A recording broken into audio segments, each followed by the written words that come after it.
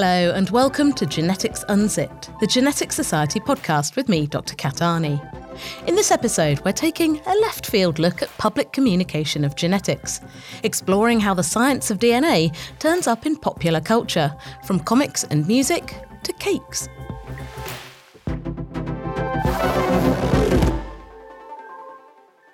As a science communicator and genetics podcaster, I'm always on the lookout for examples of how the science of DNA and inheritance makes an appearance in popular culture. From the infamous genetic dystopia of the movie Gattaca and the deadly genetic bioweapon in the most recent Bond film, to songs, adverts, books, TV and more. So, in this episode, we thought we'd highlight a few fun examples of how people are using genetics ideas in creative ways, and also explore how including genetics in popular culture can help engage people in this complex and sometimes controversial science. Now, if you're a fan of both genetics and the Great British Bake Off, like I am, you can't have failed to cheer at one of the most charismatic contestants of the 2022 series, research scientist Shabira Yusuf, whose enormous three-dimensional baked DNA double helix crocan helped to propel her to the final and ultimate Bake Off glory. I was delighted to catch up with her for a chat about her career in genetics research and her plans for the future, combining her love of science and baking. I started in agriculture science. After the undergraduate, I went to the agronomist company. I do plant evaluation, sweet corn, chilies, you name it. I see they all have a different type of variety. They have different color. They have different taste. So it just intrigued me to learn, okay, I know how they look, but I want to know what's happening inside. And I just took the plunge and I applied for genetics PhD in Leicester University. And that's when my genetics journey started. So after Leicester, you've now moved to London and that's where you've been working in a lab. Tell me what you've been doing there. I'm currently working at King's and we are looking at the aging in vascular smooth muscle cells, how our vessels become stiff. And one of those reasons is because the calcification causing the arteriole to go smaller and it's hard to pump the blood as usual. And what I'm doing is screen through the targets, looking at the drug discovery to see if there's any drug that could stop or delay the processes, as well as we are exploring eventually a biomarker targeting the vascular stiffening in an aging population. So you'd be able to identify the people who are most at risk of this happening, and then also hopefully identify some possible ideas for targets for drugs that could then help with this. Yes, it is a very long process involving so many dedicated people along the line. So I'm proud to be one of them, and at least a part of it, I have played a role on it. I'm a huge fan of the Great British Bake Off, and then all my friends, we were all like, oh my God, there's a scientist on the Bake Off, she's a geneticist. It's really nice to see representation of scientists, but not doing just sciencey things as well. So tell me a bit about how you then got into baking. We all scientists, we know that writing a thesis is not something easy task to do. It's very long process. So you have a support system around you, but you always feel so lonely. And I was really close with my friends when I was in Malaysia. And the last thing that we ever had together was a red velvet cake. And that's how I started baking. I learned how to bake a sponge. I want something really taste like home. And since then, I just keep on trying and just keep on research and learn more cakes. So let's talk about the most famous thing on the Bake Off this season. I think everyone would admit that when you brought out this DNA-shaped sculpture made of these incredible biscuits, and it stayed up and it just looked absolutely incredible. When did you decide to do that? When were you like, oh, you know what, I think I could do this and I think I can pull it off? So you look at the brief of your competition. I look through all of the recipes and it comes to the week 9, which is, I know that is a very crucial week. And the brief saying was, symbolize what you are and symbolize something that you achieve so far in your life that you're really proud about. And I was thinking, let's go to basic, the core of what I really have my passion is, which is genetic itself. And what is the most impressive structure that you can look at that symbolizes genetics? Double helix. There you go. A 60 centimeter double helix is very impressive sculpture, and I'm just down for it. There's so many trial and error. The biscuit has to be very balanced. It is very challenging. I feel very stressful to do that, but it's all worth it. It's just so proud to show the DNA and what is my root and how I got this impressive baking skill as a researcher. Having that research instinct is actually help out in my baking, really. So what's next for you? Are you continuing to do stuff as a baker? Or are you continuing to do stuff as a geneticist? I would like to come out as a baker who is actually established in terms of how I combine the genetics and also the baking all together. And I can see this platform as a bake-off contestant, I could really use that popularity to actually push it forward, sharing the knowledge and communicate science and make science more fun, more interesting. I would really love to see Shabira's Science Bakes become a thing. I hope you can make that happen. I really hope so. It is something that I really want to pursue. I really hope I can pull it off. Are you planning on doing a book? Because I know like a lot of the bake-off people do books. Are you being approached for that? That is actually my next one to go with, because I'm going to do a book where I introduce bake-off as a flavour, as a Malaysian flavour, how I twist a lot of bakes. And then hopefully if that book's successful, I can go into the niche where I really want to promote myself in genetics and baking. Okay, when people are looking at me, yes, she's a baker. Also, she's talking about genetics. I want to be that way. And as a woman that do baking as well as being in a research. So I didn't realize until after Bake Off, when you start interacting with people, I try to reply all the messages on my Instagram like, oh, hi, I'm actually thinking if I should do biology. I see you on Bake Off. It really inspires me. You show that we could do anything. So I got a lot of messages about that. And it really warms your heart. You don't know how much impact you give by just being there and just show yourself. And I'm really proud of what I achieved. That's Shabira Yusuf. And if you're interested to see what she does next, follow her at Shabira_bakes on Instagram or Shabira Bakes on Twitter. Another fun example we've seen recently of using genetics ideas in a hilarious and creative way is the webcomic Genome Island, a kind of anarchic Jurassic Park with plenty of adventures, jokes and gene editing. Sally LePage caught up with its creator, cartoonist Matt Dillon, to find out more. Genome Island is a sci-fi comedy webcomic series. It tells the story of a remote island theme park that's filled with genetically engineered zoo animals. And they use a CRISPR-like technology. They can selectively breed any creature imaginable. And while it might look amazing on the outside, the park is being dangerously mismanaged by its eccentric billionaire CEO. It's kind of like a workplace comedy, but it's also about the guests who suffer through their vacation there. It explores things like mental health. It explores things like love and acceptance. It explores topics like gene editing and being responsible scientifically. But it's also just like kind of a crazy ride. It's got Disney-esque things about it, like the charming art style, bright colors, adult humor that is still appropriate for kids. It's for everyone. And I think that's important because, the ethical questions that were being asked, I think we need to bring these questions to the forefront of mainstream media and to really start having a dialogue so we can move forward in a meaningful and knowledgeable way. And what do you think that comics and science art can do that I suppose traditional science communication like documentaries on the telly, podcasts like ours can't do? What kind of niche do you think that you're able to fill? Well, because it's fiction, people won't take it extremely seriously.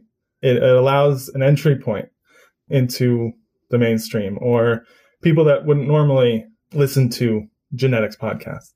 And I think comics and, cartoons have always historically made everything much more accessible to the public and work in little bits of truth in the fiction.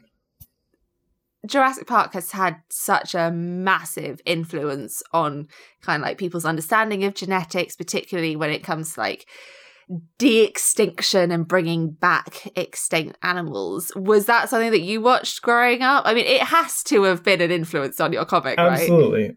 Jurassic Park was such a huge part of my life. It was probably one of my favorite movies as a child. It still remains one of my favorite movies. But as I started to understand more about genetics in my adulthood, I realized that there was so many questions that needed to be asked pertaining to our real lives, but also in a fictional sense, because, fiction and real life tend to intermingle most of the time. Especially as a writer, I can't stop thinking about the future and like the big questions, like the responsibility of science. And what's kind of your background with science? Because you're obviously an amazing writer, an amazing artist. Oh, thank you. Did you do science at school, at university, or has it just been something that you just enjoyed picking up along the way?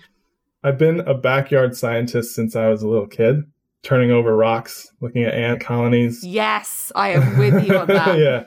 Oh, big bug fanatic. The idea behind Genome Island, the reason why it even popped into my head was because I love drawing creatures and mutants. I always have. And I felt like I could create Genome Island, which was a great story, but it also gave me an outlet to create all these creatures, to invent new species and mix and match, make hybrids, and just explore all that fun fantasy stuff like zombies and pirates and, dinosaurs and all that stuff. It was such a grab bag of everything. And I think that's really why I've stuck with it for so long and why it's become such a passion project of mine, because I truly enjoy creating it. It's so much fun. And I hope everyone really enjoys reading it as much as I love creating it. I've enjoyed reading it. I have found it hilarious. Would you visit Genome Island if it existed? You got to be expecting that question. Yeah, no, and I've thought about it, and yeah, absolutely. And I would probably be on like the board making decisions about how safe it should be, because as I think about all the things that could go wrong at the park that I actually don't end up putting in the comic because it's actually so dark. It's too dark for my comic. So, if it was a real place, I would have to be on the board making decisions to keep this park really safe and ethical and responsible. What are the sort of criteria that for you, if this was a real life island and you were sat on the ethics board, would you want to satisfy to make sure that it's okay to go ahead with the technology? I'm actually not sure, because I don't even know if I would think the park should exist in the first place, in terms of like, should creating creatures or modifying creatures, or just in general, just messing with DNA in that sense, should it be used for entertainment and capitalistic gain? And my personal belief is no. I mean, it should always be to help people, like cure diseases and research things that could help and make people and animals alike suffer less in this very questionable world. I would say no. I wouldn't want it to exist in this state. I don't think it's good for entertainment. Genome Island's not about instilling fear or making people more anxious about it. The story is going to come to a point when we realize that it's not gene editing that's the problem. It's the humans behind the gene editing. So if you put a responsible person in charge at Genome Island, it could flourish. It could thrive. It could be educational. But, you put an eccentric, villainous mastermind behind the technology, and yeah, it's going to be crazy. Matt Dillon. And if you want to catch up with the action on Genome Island, just follow the links in the page for this podcast at geneticsunzip.com, or search for Genome Island on Instagram or Webtoons.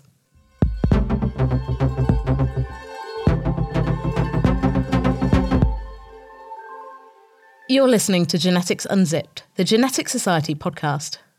You can find out more information about this episode on our website, geneticsunzip.com, or come and say hi to us over on Twitter at Genetics Unzip. Here's what's coming up from the Genetics Society over the next 2 weeks. The Heredity Fieldwork Grant deadline is coming up, and you can apply for up to £2,000 to cover travel and accommodation costs associated with doing a genetics research project in the field. Applications have to be in by the 1st of May, and, as always, there's a link to find out more in our show notes. There are plenty of examples of genetics in popular culture, but are they helpful? And does it matter if the science isn't quite right, or even flat out wrong?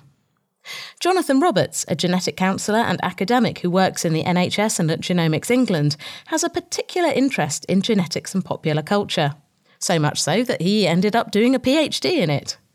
I sat down for a chat with him to talk about how genetics is portrayed in pop culture, why it matters, and what could be done differently.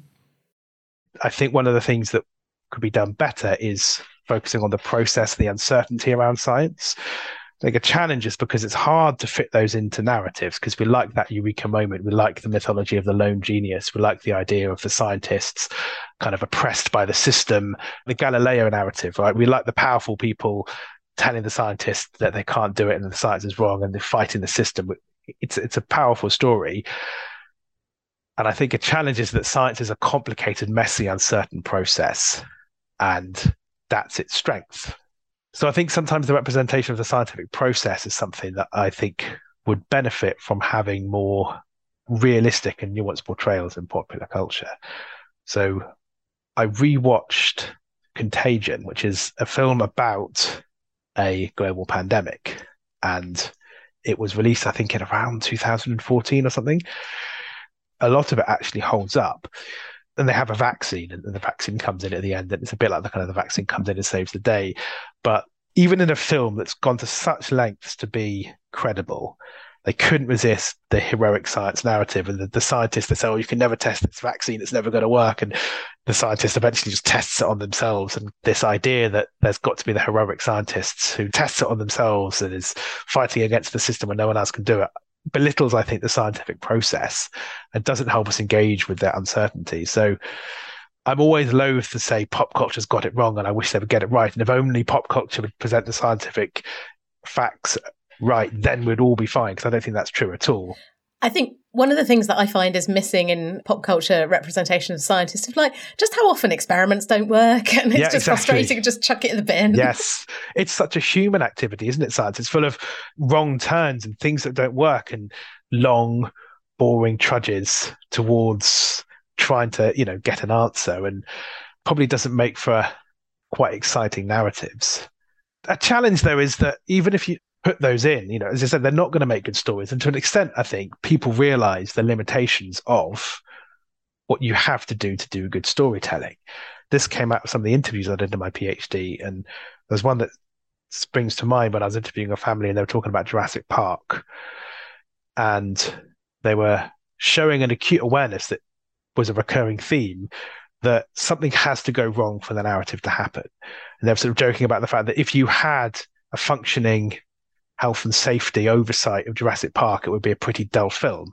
So yes, I think it would be nice to find ways of engaging people with the reality of what the scientific process is like. But at the same time, in pop culture, something dramatic has to happen. You are constrained by that to a point.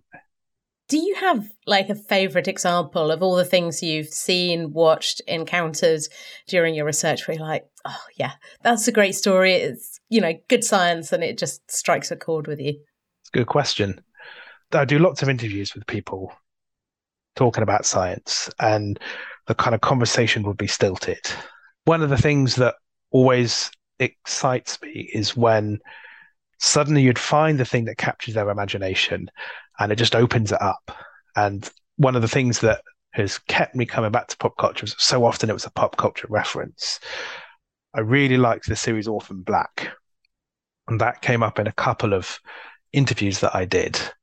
It really tapped into people's deliberations around genetics and identity, and thinking about this idea of how our genes make us who we are. I don't know if you're familiar, but it's a cloning story, but of people who are genetically identical put into different situations to see what happens and then to see the kind of the people they become.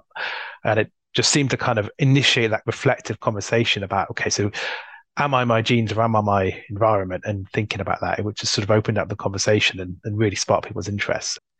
Given what you know and your research into using popular culture, using it as a jumping off point for conversations, how it grips people and excites people, how can we use this to do better public communication, public engagement about genetics and genomics? I think we can focus on them as a tool for listening, as a tool for communicating. So I think when we're often focused on science communication, we can get a bit bogged down in thinking about the aim is to take the knowledge that we've got, communicate it to people, and success looks like people understanding the science better. There's an extent to which that is true in some contexts. But often, if we're talking about engagement, success isn't about communicating science to one group of people. It's about communicating with each other. It's about understanding each other's point of view. I think it's where pop culture could be really useful as a tool for listening and understanding, as opposed to a tool for simply communicating. Because there's all sorts of ways in which genetics is going to be pushing at boundaries. We've got obviously testing coming in at scale on the NHS, which creates its own problems, both in terms of things like equity of access, how you actually do that in an equitable way. But then obviously there's the bigger stuff like, should we be using genome editing? Should we be using CRISPR on human embryos? What should we be allowing people to test for? So I think pop culture offers a really useful space to have those conversations because it's a kind of a leveler. It allows people into the conversation in a way that they may not be comfortable if you're just kind of sticking to the science to talk about the scientific facts and talk in very scientific terms. So when people are using a pop culture reference, often they're not focusing on the validity of the scientific content. They're just using what they've got to hand to express themselves, to express a fear or an anxiety or a hope or an excitement or whatever. And I think if we're going to do science communication or science engagement well, we've got to do emotions as well as facts. So I think pop culture is really helpful there. Jonathan Roberts. And if you're interested in digging into his research on genetics in popular culture, we've popped a couple of links to articles and papers on the page for this podcast at geneticsunzip.com.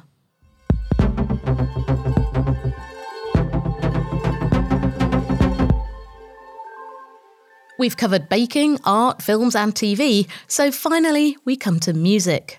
And who better to talk about putting genetics into song than Rishi Nag, a former genomics researcher and bioinformatician turned full-time singer-songwriter and science communicator. He's the creator of Genomics the Musical, a one-man stage show packed with songs about the science of DNA and heredity.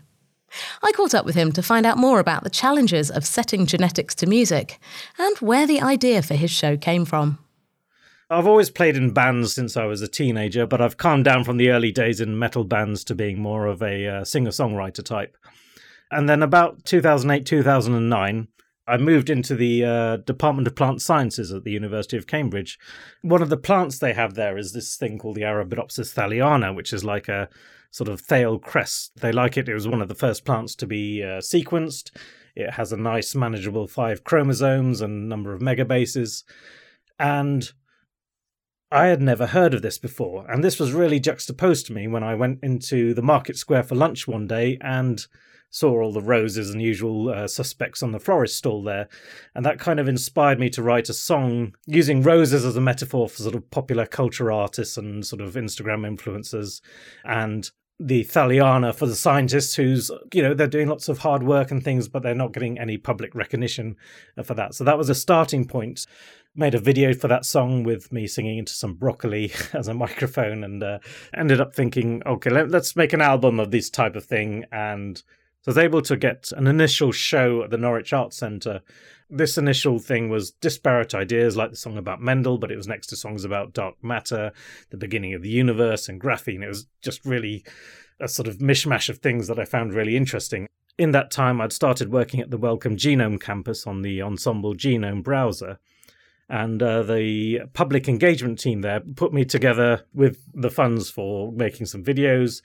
And I put this show together, Genomics the Musical, partly I wanted it to be a light entertainment science comedy show with music in it, and partly I was thinking about an audience of people like myself who studied biology at GCSE. I got an A, but there was no genetics involved at that stage. So I thought there might be people like myself who are parents who are going to have to try and understand what their kids are doing, but who haven't had that background of what they teach currently in school in biology. So I thought, let's do a show that I can put on in pubs and things to sort of make that happen. And so that kind of had its unveiling a couple of years ago. And this academic year, I've been taking it to schools a lot more. The nice thing about the show is I can chop and change it for different age groups. The younger kids, they get sort of the basic introduction to Mendel and a bit of introduction to evolution, and then a fuller show for, slightly older children. So does the musical have a kind of a narrative and an arc? Do we go through from one place to another, or is it a bit of a mishmash? I'm trying to tell a story, starting with where did we get the idea of genes from? So we do start at the inheritance ideas that Mendel sort of produced, and then talks a bit about DNA going to RNA and protein, that basic thing, and having fun with it as well. So making the ribosome a sort of robotic character kind of thing. And then there's a sort of going into variants and, why are we the same and why are we different? And then spreading that onto species. And in particular, one of the things I like is the fact if we look at genes that make us human compared to our common ancestor with the chimpanzee, there's one called the FOXP2, which gives us the ability to sing. And if you look at the precursor to the FOXP2 gene going further back, you get it's affecting bird song and things like that. So it's a lovely gene to bring up as a solid example of what goes on in evolution. A lovely musical gene. What was the hardest thing to write a song about? Was there something where it's like, oh God, nothing rhymes with ribosome? I think the main problem I have really is things might be out of date. So, for instance, when I wrote this musical, I wrote a song about green fluorescent protein, and it's a really catchy number. But now it's like being superseded by a lot of sequencing. So it's like, oh, I've got to update that and maybe move this out the set list. So, have you got anything in there about CRISPR or some of the new genome editing technologies? That's something I want to bring in. It's interesting. So I actually managed to annoy my daughter by performing this at her school. And they started studying CRISPR at 9 and 10, and it's lovely to sort of see that. So it's certainly something to bring in. As with biological species, it sounds like your show has evolved over time and changed and mutated, maybe. Do you think you're going to carry on with this genetics, biology, life sciences theme, or are you starting to think about, another dark matter, the musical, maybe? I would definitely want to continue with this genetics theme. In particular, one of the nicest things it was to do was to perform at a rare disease festival, in November last year, Rare Fest 2022. And that was nice because it gives the parents and children a chance to sort of see the basis of what the scientists are going to be talking about with them later on. And so I certainly see it's a valuable piece of work. Artistically, I'd like to do my next grand scheme idea that will hopefully come through next year is an idea called ever-increasing circles, starting from the very tiny things and going on to the size of the universe and trying to build up a nice menagerie of that. Was there a song that was particularly difficult to write? Yes. So one of the things I worked was as a bioinformatician, and that's the computers that processing the data, the huge amounts of genetic data that we have now. And there was a song I wrote called The Fourth Paradigm, which was about the different ways in which science has evolved, moving on from the simple observation to test experiment to modeling to now what we've got with AI, where we're sifting through vast quantities of data. So that was kind of a difficult one to kind of encapsulate those ideas into a song format, but one I'm very proud of. How do you check that the things that you're writing and singing about are actually scientifically accurate? This probably means I do have to do the most research for sort of any songwriter type thing. It is a case of reading papers, finding out about what's interesting. Sometimes you do have to submit to the rhyme, like with a green fluorescent protein. I use the word glow instead of fluorescent. When I started performing that, I would always use a disclaimer at the end of it. So they're two different things, but I think it's easier to let it go. I mean, that's the thing. Gene names aren't really words that rhyme very much often, are they? No, luckily I haven't done anything about specific genes so far. One area I want to investigate, particularly inspired by the Rarefest, is to try and do some about genes related to the rare disease community. But there's also issues there, you've got to be doing it in a very sensitive manner. Often what works in a light-hearted comedy show may not work as a meaningful song. Where can people go if they want to find out more about Genomics the Musical, or even listen or watch bits of it? So singingscience.org is the website, and that has links to the Singing Science YouTube channel, and then there's Singing Science on Bandcamp and Spotify for Genomics the Musical. My thanks to Rishi Nag. And there are links to his website, Singing Science, as well as everything else on the page for this podcast at geneticsunzip.com. And here's a taste of his song, Variations on a Gene of DNA. It's because of the genes inside us we grow up people and not like spiders. You may wish to dine on flies, but biology says that's not wise. Plants and animals, trees and bees, different species, different sets of genes. The building blocks are just the same. The instruction books build us in different ways.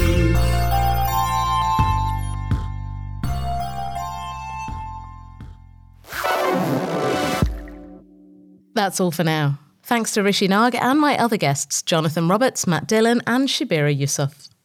And do keep listening to the end for a cheeky bonus, a version of the Elements song by Tom Lehrer with chemicals replaced with the names of fruit fly genes, written and performed by my sister, science comedian and songwriter Helen Arney.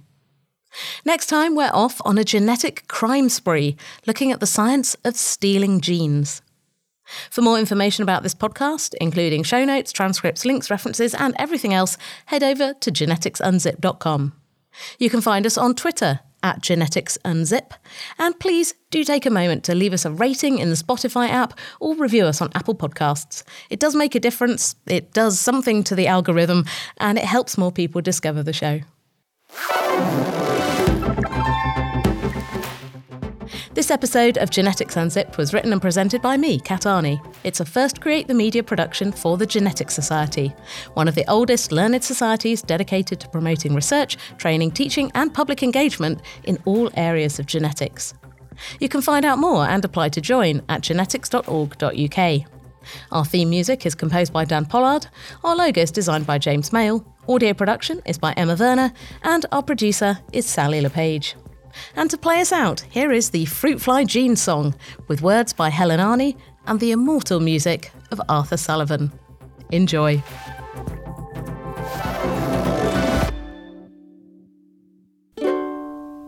La la la la la la la la la la la la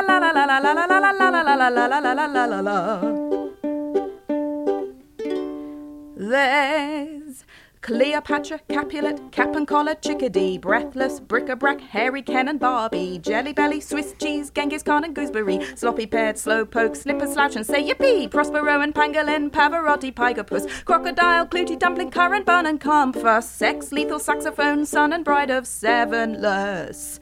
Brainiac, amnesiac, giant, runt and tailless, la la la la la la la la la la la la.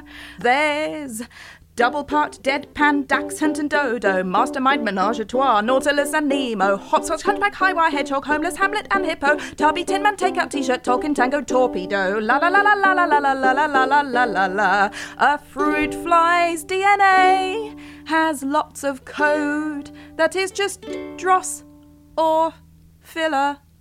But these genes and some others are what make it a Drosophila. La la la la la la la la la la la la la la.